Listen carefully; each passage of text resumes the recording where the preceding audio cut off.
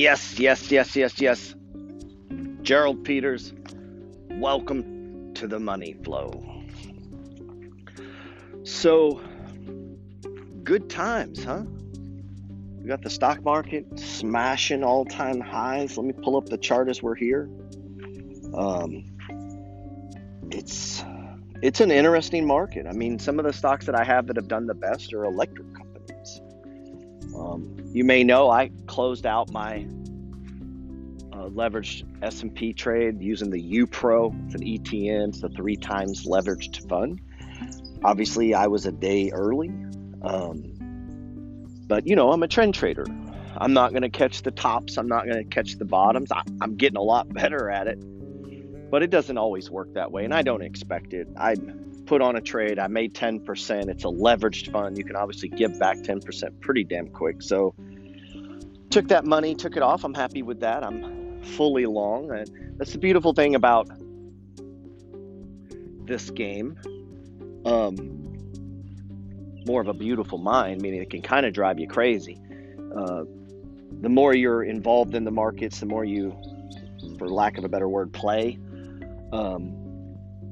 Sometimes your winners will piss you off more, meaning because you'll see it go up even higher.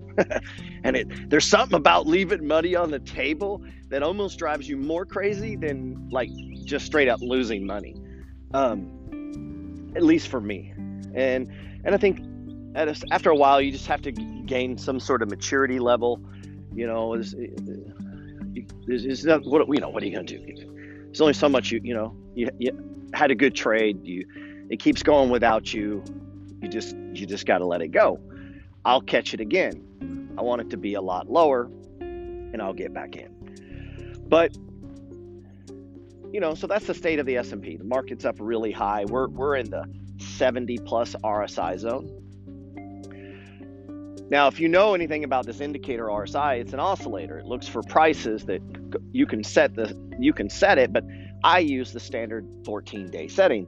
And what this means is it's taken the average price movement of the last 14 days. And as long as this movement is fairly orderly, moves up, moves down in a rarely orderly fashion, the RSI doesn't really do much. And you'll kind of see it ride, along that 50, it'll stay right there in the 50, 40, 50 range, 60. It'll just kind of plug along as if the stock just creeps up. But now we get some serious momentum behind it, and the price move accelerates, and it moves real fast, much faster than it has, say, in the previous 14 days. The RSI is going to peg. Now, at a certain point, it's just going to peg, meaning price has just gone on too long. Does that mean that it has to go down? No. But it does mean it probably will go down. It does mean it will at least stop and at least digest the move. All it says is the move has gone too far, too fast. That's it. And so I tend to use those areas. If you notice in the newsletter, these are often my first target, profit target is a 70 RSI. I kind of look at that as a windfall. It's a gift. I bought a stock. It's run up. It's really high. It doesn't mean it's done, but that's an opportunity. If a person wanted to get some money to buy another stock, is to use profits from a stock they've already bought. Now, you don't have to. Money flow is flexible. There's a lot of ways to use this strategy. Just because I get a sell signal doesn't mean I have to sell. Maybe I don't have enough shares. Maybe I only have 20 shares and I don't want to sell right now. Cool. Write it down.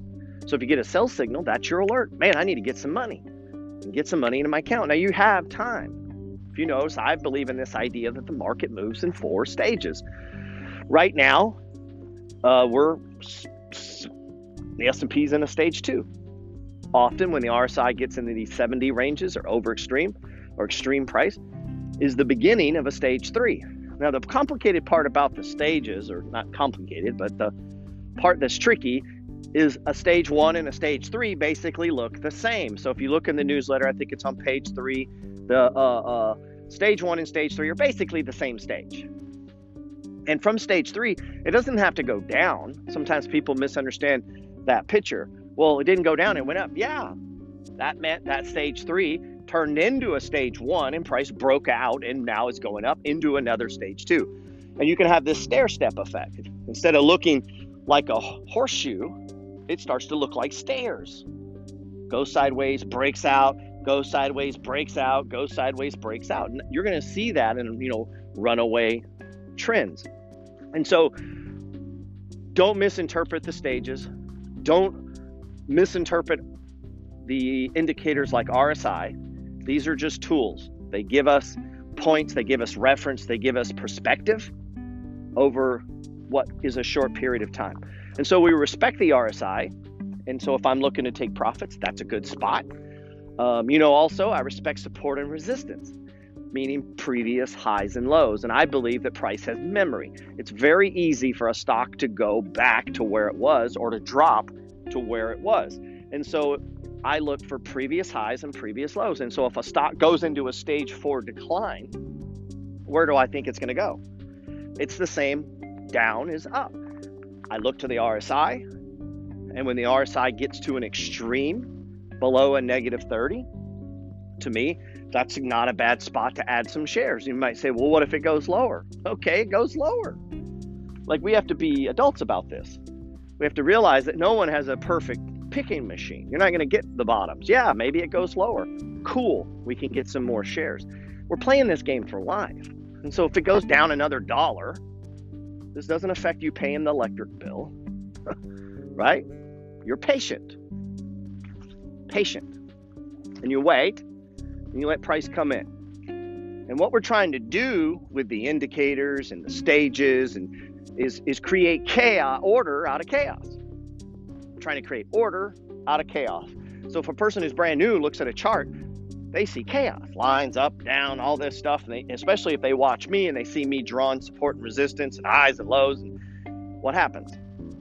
I don't understand all this. I know. It's chaos. And we're trying to bring order to chaos. We're trying to bring structure. And structure doesn't mean we're always right and we're always wrong. And the beautiful thing about this game is you don't have to be. I had a position in CSX, the train. I still have it. I've had it now for 5-6 years. And when I first started buying this stock, it literally did the stair step down. So it had fallen really far, extreme RSI. I wanted to get in on the train game. It was the lowest price one. I started buying shares. It goes sideways. I'm waiting for the breakout. It breaks down. I hold my shares. Now, to some traders, you're going to cringe right there. You're going to hold your shares. Yes, I'm going to hold my shares. Why? Going for a bigger payday. See, I'm talking about a different kind of trading.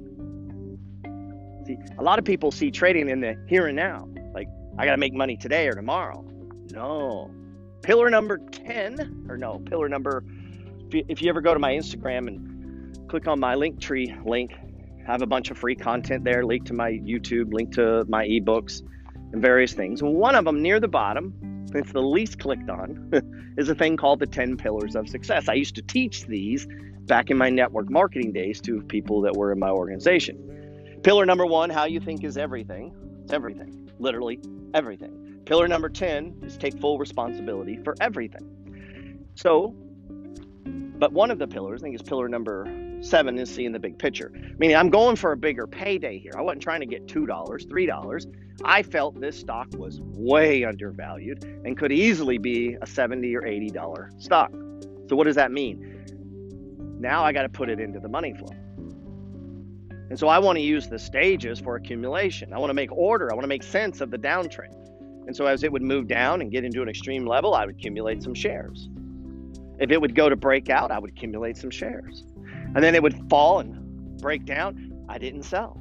I'd let it fall back down into an extreme and I would accumulate some shares. And people say, yeah, but you're going underwater. I know. I'm playing a bigger game than you were playing. See, I'm trying to turn a couple thousand into 20,000. And that's going to take time. But here's the thing. I'm not just doing it in one stock. This game is being played out in 40 or 50 different positions. But it's a big picture game. And so if I take a hit, stock falls 10, 20%, you would be shocked by some of the DMs that I get and the responses and the way people act. You think someone would come over and, French kiss their mother. I mean, they're insulted. They can't get their mind around it. Why? Because they have such a limited view. They're seeing right now. They're seeing today. They're not seeing in 2 years this stock is up 300%. And then if they would have stayed with it and accumulated, and you say, yeah, but if you'd have just got out, then you could have bought it lower, and then you could have got out and you bought it lower. Let me tell you something about that game. Nobody ever does that. You don't, because you put the money to something else. And you don't stay with it, and you don't build the position, and the position never gets big because you keep looking for the thing that's going up immediately. And so you don't stay with it. And so what's allowed me to multiply and grow my portfolio and create this, I collect almost $3,000 a month in dividends. Why? Because I've stayed with these stocks. Some of these stocks I've owned 15 years, and I wrote them down. And in the bottom of the stage fours, I would accumulate a share. Buy 1 share, 2 shares, 10 shares, whatever I could do. If I had $500 that month, I may want to distribute it among 3 different ones. And now with the advent of commission-free investing, you could literally buy 1 share of McDonald's, 1 share of AT&T, 1 share of Pfizer. Next month, you get paid, you put some money in, and you look across your portfolio, which one is in a stage 4 decline, which one is on an extreme price, and put some money in it. And you continue to do this process over and over and over, not selling on the rallies, but accumulating and building a portfolio. But see, that's not a trader in the traditional sense. It's not a trader in the traditional sense. But to me, it's a trader. At the end of the day, we're all traders. You're going to die, and your shares are going to trade hands. At some point or another, your shares will trade. You're just either in control of them or someone else's. And so keep this in mind as you go about your day and you own a stock like a Roku, which is a trade for me. Gets blasted. It's down 20%. Here's what I do. I laugh. I did. I literally opened my phone. I anticipated this thing getting blasted. So I don't have huge positions in these momentum stocks. Now, this is a different kind of play. This is not a dividend stock. It gets blasted. So what do? Okay. 3-day rule. Stock drops more than 10%. We got to wait 3 days. I wait 3 days. I'm going to reevaluate. What am I going to do? I'm going to check the RSI. What stage are we in? We're obviously in a stage 4 decline. Where is support and resistance? Because where I'd like to buy, the ultimate place to buy is to catch the stock stopping right at a previous level of support on an extreme RSI. Cool. I'm going to buy a couple shares. I'm playing a game for life. It doesn't have to be right now. It doesn't even have to be right this year. It doesn't have to be right in the next 2 years. Because just like I did with CSX, by staying with the stock, by accumulating on lows, by understanding what the company does, believing in what they do, believing in the product they produce, not going all in on the one thing, just over time, accumulating at the right places, the right zones, at these lows. When the market finally realized what I thought, and when the tide turned and they got their business straight, these are smart people that run these companies. When they got everything right and their time in the sun came, when they all get their time. When CSX 15 minutes of fame came, I had a bunch of shares and I watched my thing go up 300% or 200 and something percent. 200%. So then divide that by the 4 years. So while, I was underwater for a couple years, guess what? I collected dividends. And guess what? I got free shares. And guess where those free shares went to? They went up 200%. And so by being patient and sticking with the money flow and following the buying strategy and accumulating, not selling, I didn't sell the rips. I just held them. And I accumulated on the downs. I turned, a few thousand into like 11,000. That's just one play, one position, And so keep the big picture in mind. Keep the perspective in mind.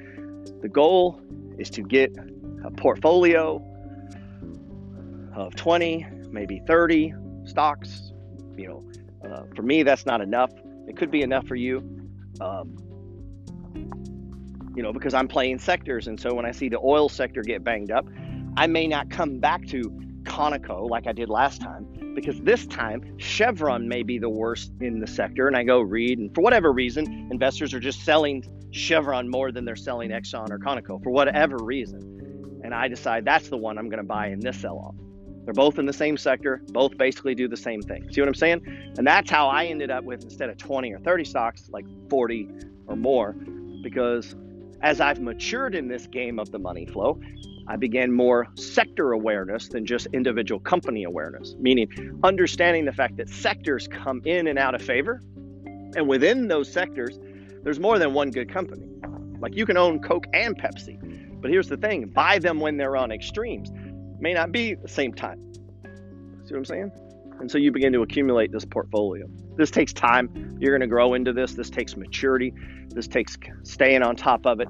This is about you and your wealth and you and your family.